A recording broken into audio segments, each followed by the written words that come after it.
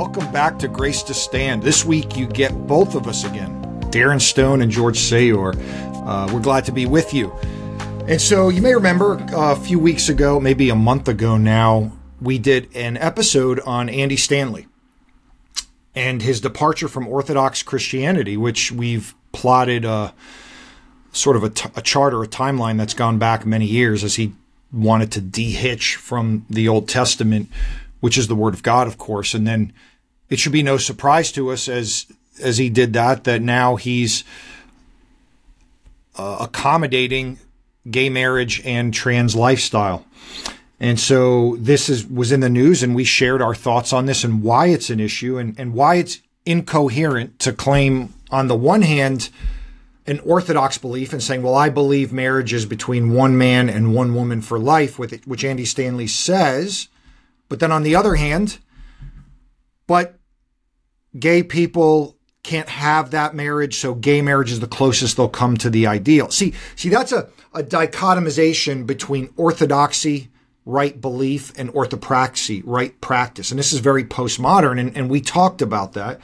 But what we said about what our next episode was going to be, which was delayed, was though that we do understand the heart behind trying to help people and equip people who have loved ones who are in this struggle, the struggle of gender confusion, the struggle of same-sex attraction, but then more broadly, just in general, how we love our immediate and close family members and maybe even close friends who are living in open sin, open struggle, and in some cases, open rebellion. And so that's what we want to do today. We want to discuss that tension that people often create, a dichotomy between truth and love. But there is a real struggle between seeking to honor the Lord with our resources and in our relationships, but trying to love one another, particularly immediate family members. And Darren, as we get into this, I really see this as a pastor in a local church, in two churches now that I've served, that there's just no good book that I'm aware of. And so if you know of one, let me know, to parent adult children. And so a lot of this may focus on that side of things, because typically it's the parents of adult children who are living in rebellion or are living in certain struggles and have given into them, that the parents are not clear on how to navigate those waters, and there's no really good manual for that. Of course, the Bible's our manual. So anyway, I've said a lot there. It's been probably a month since we recorded that episode, Darren. In the last, we couldn't get together in that time, but now we're back. Any introductory thoughts that you have as we begin to get into some difficult waters here, I think? Right. Yeah. And they are difficult waters because you're talking about some, excuse me, hold on, I'm going to sneeze. Thank you for muting. Thank you for muting. Perfect timing for that. I know. It's that time of year, right? All the yes. scenes. Well, thank you for not shooting projectiles at the camera either. Well, the temperature went from 85 to 55 in one day, so it's a little bit. It did. I was on the motorcycle yesterday and I was sweating because I wear a jacket, Right. And then today I definitely couldn't get on it. We're in the 40s actually. Yeah. So anyway, back to the challenge with this is that it's not just the theoretical. It's what's the hypothetical situation? What would you do if hypothetically something like this happened? You can say very easily what you might do or not do, but then when it is actually your son or your daughter or your your close friend or something of the sort like that, then the decision becomes much more murky and it becomes much more complicated and much more difficult because there's an actual possibility of a loss of relationship. So, for instance, if you have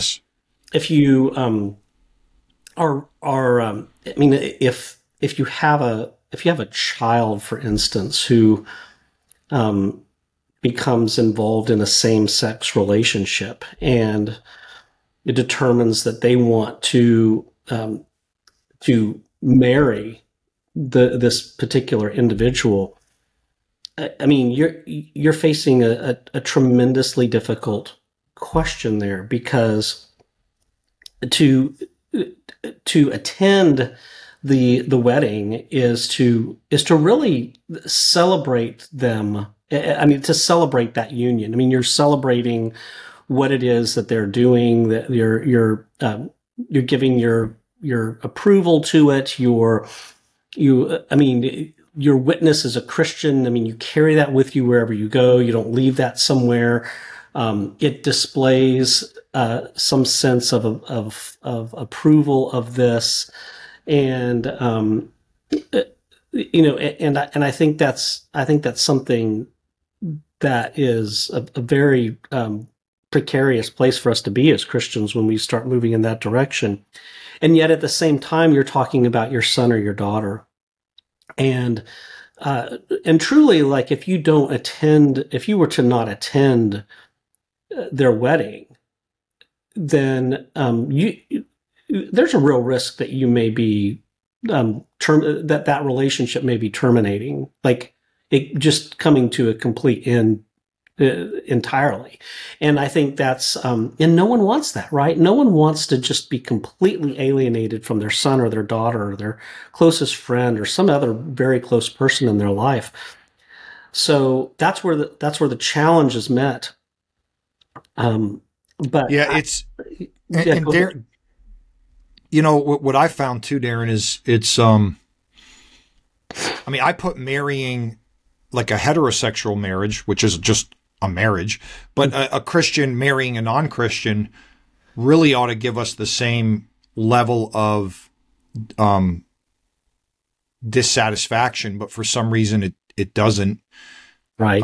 And I think that's a bit unknowingly hypocritical, but I just think it's a lack of a way to view what marriage is. So first of all, to what you said, yes, marriage is a communal event, and in Western civilization it's become an event for two individuals and everybody else are spectators. But for most of the history of the world, it's been a communal event, and everybody is sort of participating in the marriage. That's why that phrase at the end, if anyone here knows why these two shouldn't be married, it's like, and so it is before God and before witnesses that this marriage should be taking place. It's not simply a celebration.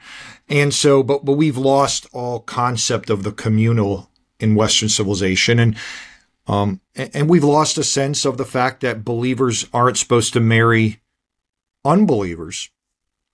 I mean, that's a consistent teaching in the Bible that you see in the Old Testament. And then you see, again, Paul affirming in 1 Corinthians in the New Testament that you're to marry only in the Lord. And so much to the extent that if somebody if a person comes to faith and they're married to a non-believer and that non-believer wants to leave them, they can leave and the person is no longer bound to the marriage because that's an unbeliever. And so, but yet today I see there are plenty of times that Christians are marrying non-Christians and family members and parents don't bat an eye. I mean, nobody's happy. I mean, I'm not saying they're happy about it, but they don't kind of bat an eye about participating in that. But a same-sex union creates more of a dilemma, and they both should create a dilemma is my point. And I think a few years ago, I would have been more hardline that a parent shouldn't go. But I'm more sympathetic now to, like you said, to exactly what you said. How does a parent go and not affirm the decision or behavior, but show I'm still your parent, And I do think that's different for a parent, maybe even a grandparent. I don't know where the line is, but there comes up like personally, I'm not going. Like to if I have a friend that's going to get married to, a man to a man, I'm not going. I'm not going to give my seal of approval on that marriage by my attendance there. I'm not going to celebrate their rebellion and wickedness. But it doesn't mean I'm not going to be their friends in life. I'm not going to. And so these are lines that are really tricky to navigate. Right. And the trouble is, so on one level, going to a same-sex marriage, for instance, and I want to talk about the marriage between a believer and unbeliever, which is probably more likely the issues that we're going to be dealing with, but we are going to be dealing with the issues of same-sex marriage. Like, do we attend that? The marriage between two people of the same sex is not it's not a marriage. Right. In the eyes of the state, it is a marriage, but in the eyes of God, there's no such thing as two men or two women marrying each other. There's no such. That's not even a category. That's not something that is even deemed to be marriage. It's something altogether different, but it's not marriage. And because our culture and because our laws call it marriage, does not make it marriage. What makes it marriage is how God defines it. And God defines marriage as a covenantal union between one man and one woman. That's what marriage is. So on the one hand, that's not even what the marriage is. But I think to attend that, again, is to give your approval of it. You're showing some sense of support for what it is that they're doing. Now, I do not expect unbelievers to act like believers. I don't expect them to do that. And I mean, honestly, I don't know. I don't always expect believers to act like believers, but I mean, if these two individuals are claiming to be unbelievers, I still think that attending that marriage, as they call it, is something that we're participating in something. We're giving approval to sin, right? I mean, ultimately, we're giving approval to something that God deems to be very wicked, and in Romans 1, that's a sign of God giving them over to their most base desires and to their idolatries, and even hardening them in their heart. Now, that's ultimately for God to judge, but that's what it appears to be on all fronts. And I don't think that Christians ought to participate in that. I don't think that Christians ought to be attending that. You think so? Would you say that for parents too? I would say that for parents too, and I think that I think that you do everything in the world that you can to express your love and affirmation of them. That your arms are always wide open to your child. Your love for them is not based upon their decisions, however much it grieves you. With regard to that, however, and so what about if there's? Go ahead. No, I guess I was going to say, like, with their same-sex partner, can you have dinner with them? Can you invite them over to your house? I mean, can you spend time together with them and go do hobbies together? I think absolutely yes. But when you're talking about celebrating that solemn and joyful time, which ought to be a union of one man and one woman, I think that's an altogether different category. But the thing is that if that's what you do, then I think you need to be prepared for the fact that your child or your friend or whatever may cut that relationship off, and ultimately it is that child or that friend who is the one who moves away from you. You haven't moved. You've remained anchored in the same truth that you believed. They're the ones that moved. They're the ones that have cut it off. But that is a very real possibility, because they're not going to see. They're not frequently going to see the fact that you can truly love them without loving that decision not choice that they're making, because it's so embedded in their whole identity. To Right. It's reject become that who is they are. reject them as a person. Yeah. So it's so tough. Like I said, I think a couple of years ago I would have fully said that, and I think I do still think like friends, non-familial relationships ought to hold that line. I feel bad for parents who, and Yeah. like, again, it's like the husband and wife are not always on the same page with this. And so it could really cause trouble within the marriage of the parents, because one member, and it could be the husband or wife, feels one way and the wife feels the other way. And I just think, I don't know, but I do think if the parents go, well, this is what I told one person when their child was marrying an unbeliever. So it wasn't in this case, it wasn't a gay union, but this person definitely didn't approve of it, has expressed that to the child. The child is, it's kind of like dying for their approval and blessing in this. And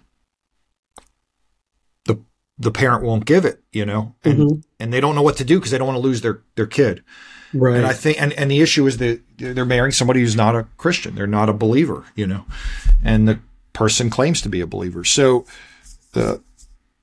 what I said was, well, if you think you're going to lose your child over not going to the wedding, I think you can be clear that you don't approve of this, but you love your child and you will work at loving their spouse. But you're not going to change this 25 to 35-year-old person is not going to, they're going through with it. I mean, that's where they're at, and I think that has to be good enough for the child. Like, you can't demand somebody approve something they don't approve, but like your profession of love for them. And then if you go, they understand that, I think that in a marriage between a believer and an unbeliever, a man and a woman, a believer and an unbeliever, or vice versa, that's still a marriage, right? Like it's still. You're making a good point. I don't mean to be equivocating between a same-sex union, which is not a marriage, and a marriage between a believer and an unbeliever. I agree with what you're saying. I want to be clear about that here. I'm not trying to make a moral equivalency. Sure. One is worse.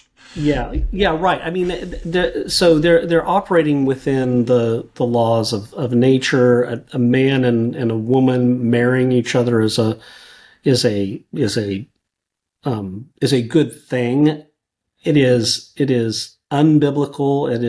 It is unwise. It's sinful for a professing believer to marry an unbeliever, and that would be tremendously grievous as a father. If one of my children chose to do that, I think I would still attend that wedding.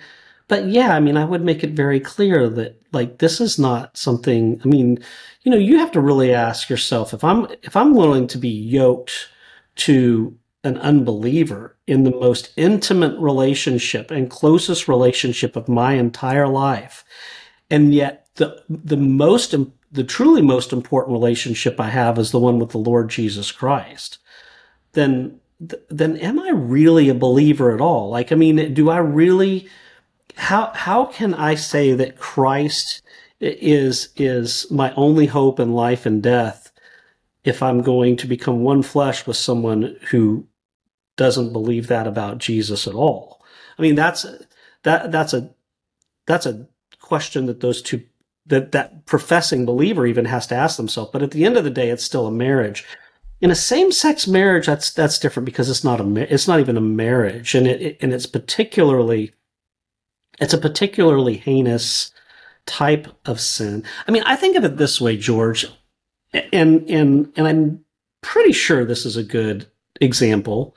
But let's say that your son was going to be knighted as the Grand Wizard of the Ku Klux Klan, and there was going to be a ceremony for that. would you go to that ceremony? No. I mean, Yeah, right, okay, exactly. so that's like, I think that a lot of Christians would go, well, like, even though this is my son, that is such a that's such an obvious wicked thing. Like, I couldn't imagine, like, I'm going to love my son no matter what. But I can't go to a Ku Klux Klan rally where my son is going to be knighted the Grand Wizard of the Ku Klux Klan. I mean, like, I can't imagine most Christians in our orbit saying that would be something that they would do. Well, is there an equally moral, it's something equally egregious and wicked happening in a same sex marriage? I think yes. And I mean, what you're doing is you're taking a man and a man, or a woman and a woman, and you're saying this is somehow equivalent to the covenant union of one man and one woman, which again, marriage, this is a big thing, because marriage is in Scripture a demonstration, a picture of the very gospel itself, the relationship between Christ and the church. So we're not talking about, someone's graduation ceremony. We're not talking about, someone's, concert. We're talking about marriage here. And that's a whole different category. That it actually ought to be some sort of a picture of the gospel, and it's a perversion of it, and it's a celebration of something that is profoundly wicked. So on paper, and I think you stand on really solid biblical ground to say, I can't celebrate this, but I really do get the cost of that. I get the cost of that for mothers and fathers, or close friends, or whatever the case may be, of not going, and the tension, like you said, in the marriage too, with one. I mean, that would be very likely for a husband and a wife, the parents of this particular individual, to not see eye to eye about what to do on this. But they risk losing that relationship. And I think you just have to remember that as much as you may feel as if you're the one pulling away, that's not really what's happening. I mean, to be anchored in the truth is to be anchored in the truth. And if that person departs from it, and they depart from you as a result, then that's their decision, as long as you're always there welcoming them back, like the prodigal. So, yeah. And so we talked about 1 Corinthians 5 before this. I'll just read it. Mm-hmm. I wrote to you in my letter not to associate with sexually immoral people, mm-hmm. not at all meaning the sexually immoral of this world, or the greedy and swindlers or idolaters, since then you would need to go out of the world. But now I am writing to you not to associate with anyone who bears the name of a brother, so a Christian, if he's guilty of sexual immorality or greed, or is an idolater, reviler, drunkard, or swindler, not even to eat with such a one. For what have I to do with judging outsiders? Is not those inside the church whom you are to judge? God judges those outside. Purge the evil person from among you. And this verse is we're not going to be able to do a justice on this discussion, but because people have used this verse to say, well, we're not supposed to eat, so unbelievers can do whatever they want because this says we don't judge them. And I mean, that is just taking this verse completely out of context, because the Bible shows, Old Testament and New, all the time, the covenant community telling unbelievers what they're doing is sin.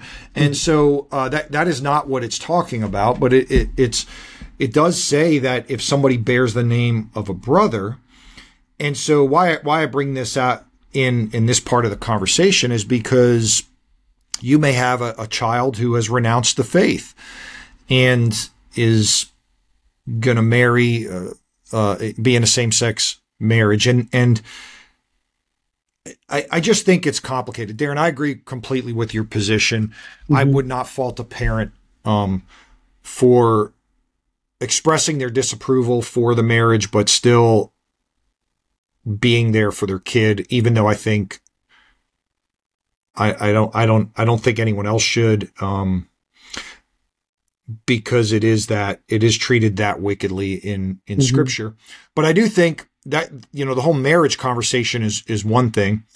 But the issues of adult children who are living in rebellion to what they've been taught and to the Word of God, it comes in an intersection with parents all the time. So it could be, for instance, and again, not to make this completely about homosexuality, but it could be that your adult child is cohabitating with, again, a man with a woman, and how you view that. Now, certainly what two consenting adults apparently in our society do outside your house is fine, but you do have some say in what happens inside your house.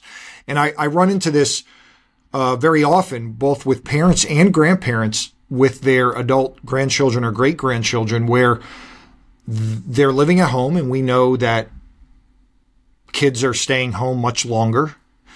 Even then, I mean, you and I aren't that old, but like typically we wanted to get out of the house, but nowadays kids live in their parents' house into their 30s, and the parents allow them to carry on illicit sexual relationships in their home because they're adults.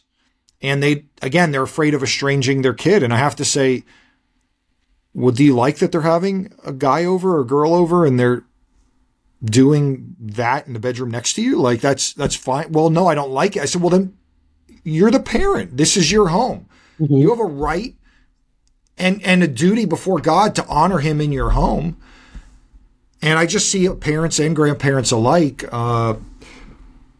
struggle with what their adult kids do in their basement or in a bedroom they're staying in or what. And I just think,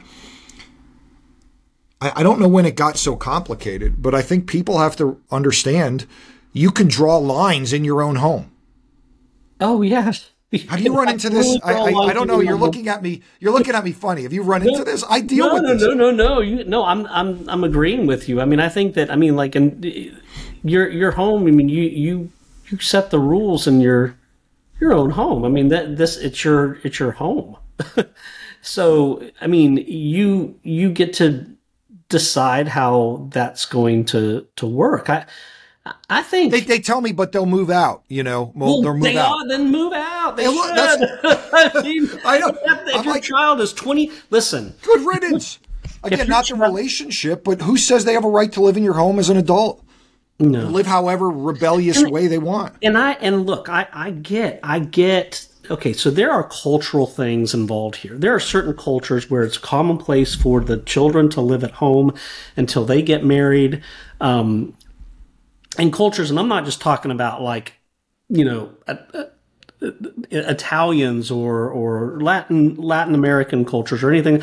I mean, even in cultures that I'm familiar with, there's some subcultures where that's just kind of the modus operandi, and so I think that is what it is. That's fine. It's just a cultural aspect. But the thing is that in your house, you determine like what is acceptable and what's not. Like if it is, if it's okay that your 3-year-old stands on the sofa, then that's your rule. And if it's not, that's your rule. And if the dog climbs on the sofa or not, I mean, that's your rule. But I don't think that, parents need to somehow roll out the red carpet and make it easy for their children to come into their house, especially their adult children, to come into their own house and engage in behaviors that are not pleasing to the Lord at all, and somehow just kind of excuse that. I mean, there are certain, because there are certain behaviors that you would not allow them to do. Like you wouldn't allow them to smoke in the house, probably. You wouldn't allow them to engage in criminal activities on their laptop in your house. There's a lot of things that you wouldn't allow them to do in your house, but now you're going to allow them to do this in your house. And I just don't think that, I mean, if they move out and they're 28 years old, then that's probably what they ought to be doing anyway. Right. Well, I'm not sure that they wouldn't be allowed to do drugs and smoke and do things on the computer. I mean, I see now there's this inability of parents, and honestly, I've seen this more and more where there's just an irresponsibility in young adults, and parents are afraid that they're going to live more destructive lives if they're out of their house than if they're in their house. And so they put up with a lot in their house. But what you're doing is you're enabling. Yes. Yeah, no, I know. I know. And I mean, I've seen parents at their wits' end at my, really at my other church, where they don't know what to do. Kids are an addict and the kid is, they're going to be living under a bridge, and they were living under a bridge. And now they're in their house and they're trying to put boundaries, but they have to put up with stuff. And it's just these things. I think there's a very black and white way to view it, but then there's you're in the nitty gritty, and I don't begrudge parents for trying to figure that out, and they, but it's what I want parents to hear is you need to have boundaries in your home. You need to honor your home is, you are stewarding that for the Lord. It's not yours. It's the Lord's. He owns everything. And if he's blessed you with it, it's his. And so the idea that you would allow it to be used in ungodly and unholy ways is not okay. And so, here's one for you, Darin. What about if you have, friends, or again, we can go back to the adult kid thing, who are going to come in and visit from out of town, and they're bringing their girlfriend or their boyfriend, and they're staying with you. What do you do? Oh, yeah. I mean, that's again, I think we need to remember that I do not expect unbelievers to live as believers and act as believers. I mean, I don't expect that they're going to have any concept of that. I do think that there is some on some level a measure of just wisdom as how you seek to navigate that particular aspect. And again, it's your home. So your home, you determine the boundaries and you determine the rules of how your household is going to work based upon the Word of God. But that looks a little bit different in George Saylor's home than it does in Darren Stone's home, because we're two different individuals. But I do think that that is a very gray area, because you're not like with your child that's living there and they're 20 something years old and they're just living there indefinitely. That's a boundary issue that ought to be discussed. If someone is, you have a family member, they're bringing their boyfriend or girlfriend and staying together, and it's one night, that's a different. So you let them stay in the same room with your kids there? I'm not. I don't know exactly what I would do. I have not, because you have young kids and you have kids that can understand, and yeah. That's interesting. You take that into account too. Okay, so my kids are spread out through a wide age range. Hypothetically, you have a child who's now in their 20s and brings home the boyfriend or the girlfriend, but then you still have a 12-year-old, 13-year-old child at home who's starting to really kind of explore what relationships with the opposite sex are all about, and all that. And they see this, and how you might address that, given the fact that you've got this 12 or 13-year-old in your household, may be different than if you don't have that factor. So the way I've seen it, So the way I've seen it happen is typically it could be a sibling of one of the parents, and so somebody's brother or sister who's unmarried, and then they're in town for holidays, or they're and you want to be hospitable and let them stay, and you're happy to have them visit, and they're bringing a significant other who they obviously cohabitate with, and I'm a little surprised at your response. I got to say, I'm not saying you're wrong. I'm not judging you, but I'm like, well, that's fine. You can visit, but you're not staying in the same room in my house. I mean, I'm not going to provide you with the opportunity to perpetuate your sin, particularly with my teenage kids in the house. Like, I'm teaching one thing. No, I'm saying not with the teenage kids in the house. I'm just thinking, like, if you don't have kids in the house and that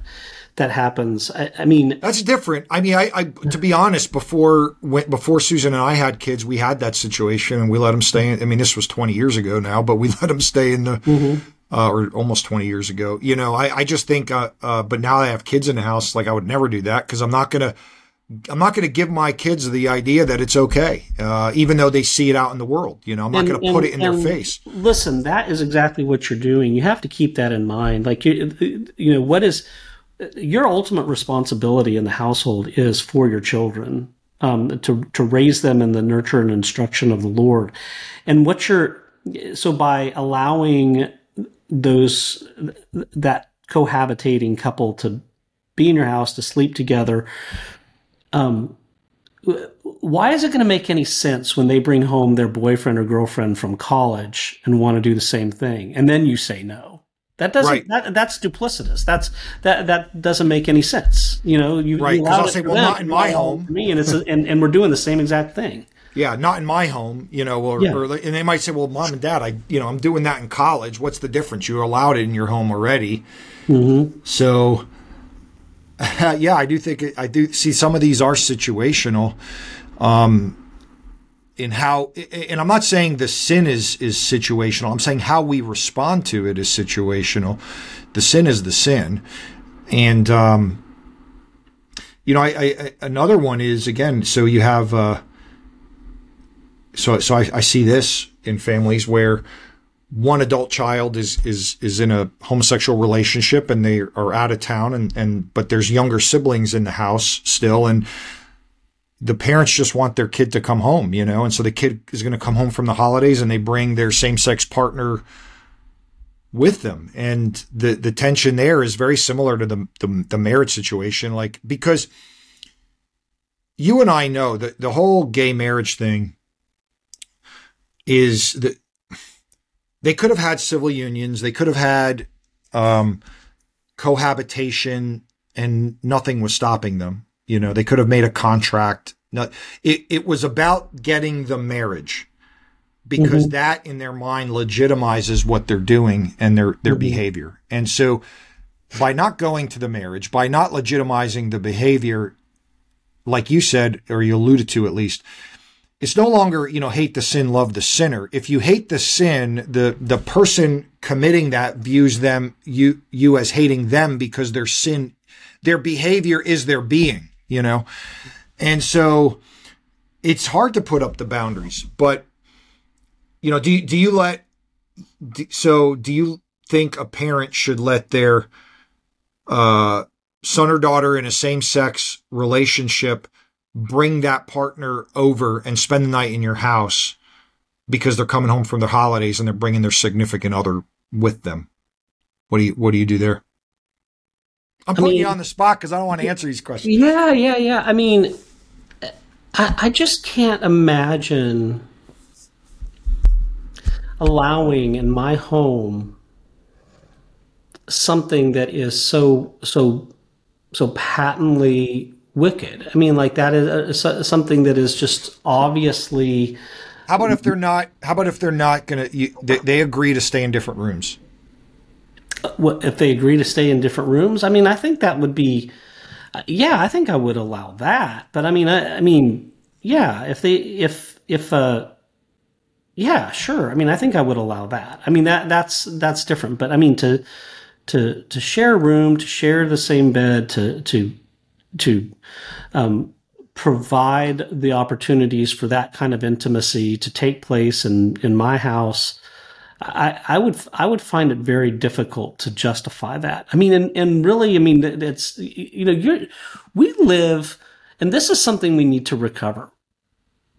We live before the face of God first. We Amen. live for the sake of His glory first. And typically what we're most concerned with is keeping the peace and avoiding the conflicts that would ensue and the fallout from that, from standing for, for the sake of God's glory and what is, and even the good and the love of our family members who are engaged in this. So I think that we need to remember in front of whose face that we're actually living, and for whose approval we're actually living, and that's got to be ultimately for the Lord's. And I mean, Jesus is pretty clear in Scripture that whoever is not willing to lose father and mother or brother or sister for my sake, is not really fit for the kingdom. Like there's loss that will come. I mean, when you when you endeavor to walk in newness of life, to pursue the glory of God in all things, you will suffer loss. And the most painful thing that I can imagine would be to lose or to subvert the relationship that I have with my children, because you love your children. You remember them when they were infants and they had this innocency about them. But I don't want to be an agent to harden them in their sin by approving of what it is that they're doing. I want to take that opportunity to say, I love you and will always love you and will never stop loving you no matter what. And I can't violate my conscience, which is bound to Scripture on this. And I cannot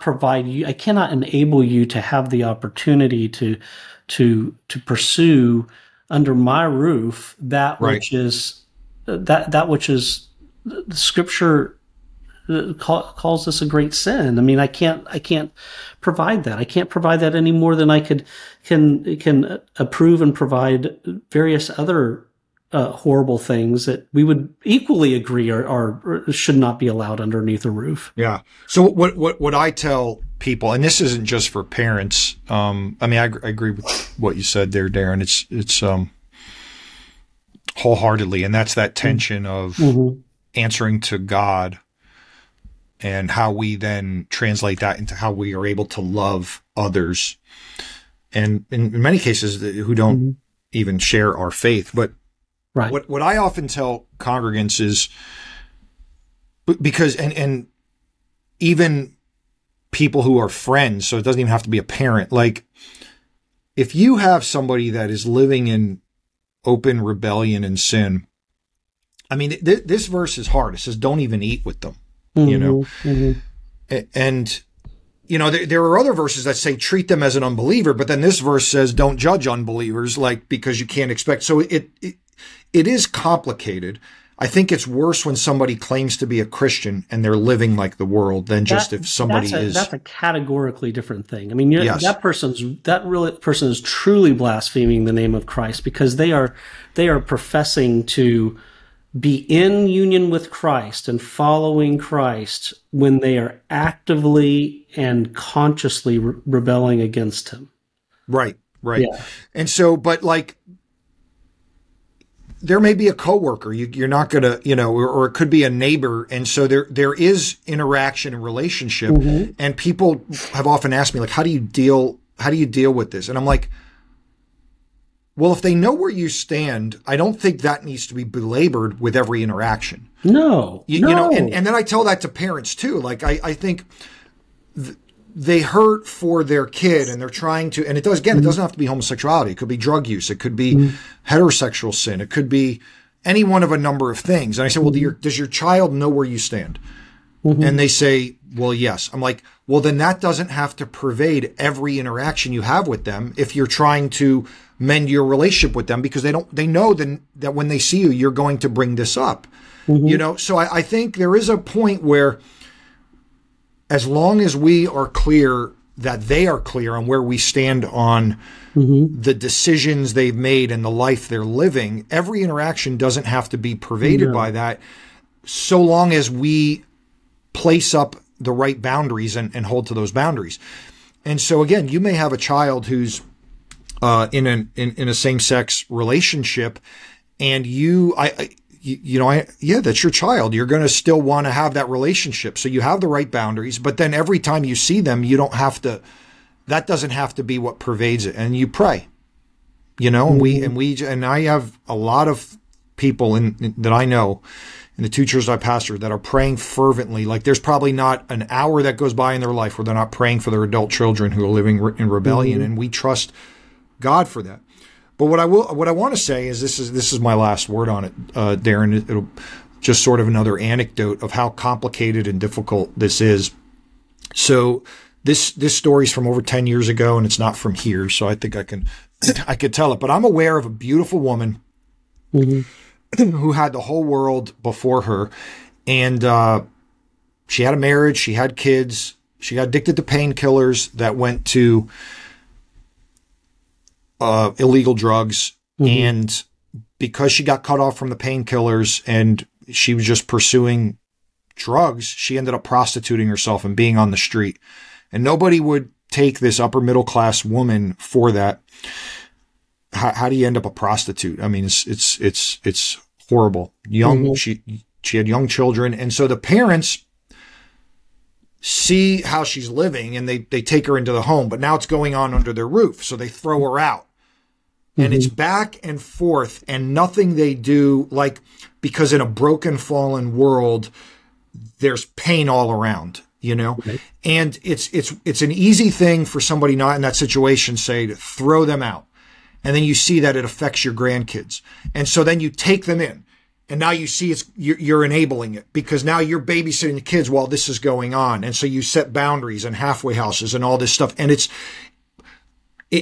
very, very complex. It is very complex. And so my heart goes out to people. That's why I said this is it's not unique to homosexuality and kids living that life. And there's estrangement in a lot of ways that can happen between parents and kids. And it's very difficult between enabling and then shutting them out.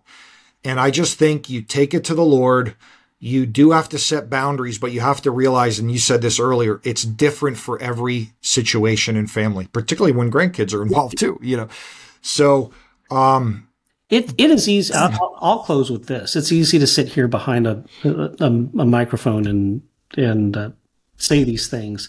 It's much more difficult to put it into practice. And I think that, James says that if we lack wisdom, that we need to ask for it. Praise God. God will give that generously to us. And I think we also need to remember that we're saved into the church, and we ought not be facing these types of questions and these types of difficulties alone. We ought to be, because when we're talking about our children or our family members, and we're in the thick of it, there is an inability to always see very clearly because of the intimacy of those relationships. And that's true of all of us, which is why we need to be able to process these things with others in the church, mature people in the church, not just indiscriminately, but mature people in the church who are going to help us walk through these murky waters and figure out where we should go and what we should do and what is most ultimately faithful to the Lord and what's truly loving, not what necessarily feels loving, but what is truly loving to those that we love. And then what happens as a result of that, we need to entrust to the hands of our faithful Savior, who works all things according to the counsel of his will for the good of those who love him and have been called according to his purpose. And I think that if we can truly rest in that and personally wrap our arms around those realities, we will be, the Spirit has a way of fortifying us to maneuver through such difficult situations. But George, I mean, this was not the easiest set of topics for us to discuss today, but I think especially since I was pitching them to you. You were throwing them out to me. I was getting that way. I didn't have to commit, but So if you're listening to this again, my second conclusion is simply stand in the truth and the Word of God and trust in His love for you, but also in His holiness and His righteousness in making these decisions. Yep. Because it is going to affect relationships, but also know, as Darin said, we have one another. And what I've told people is so many people in the congregation are dealing with what you're dealing with, because I'm meeting with them all the time, and it's sad and it's hard, and so you're not alone. Let's look to Christ and trust in Him in this fallen world, even in our relationships. Good show, George. Thanks for joining us. We'll see you next time. Yes.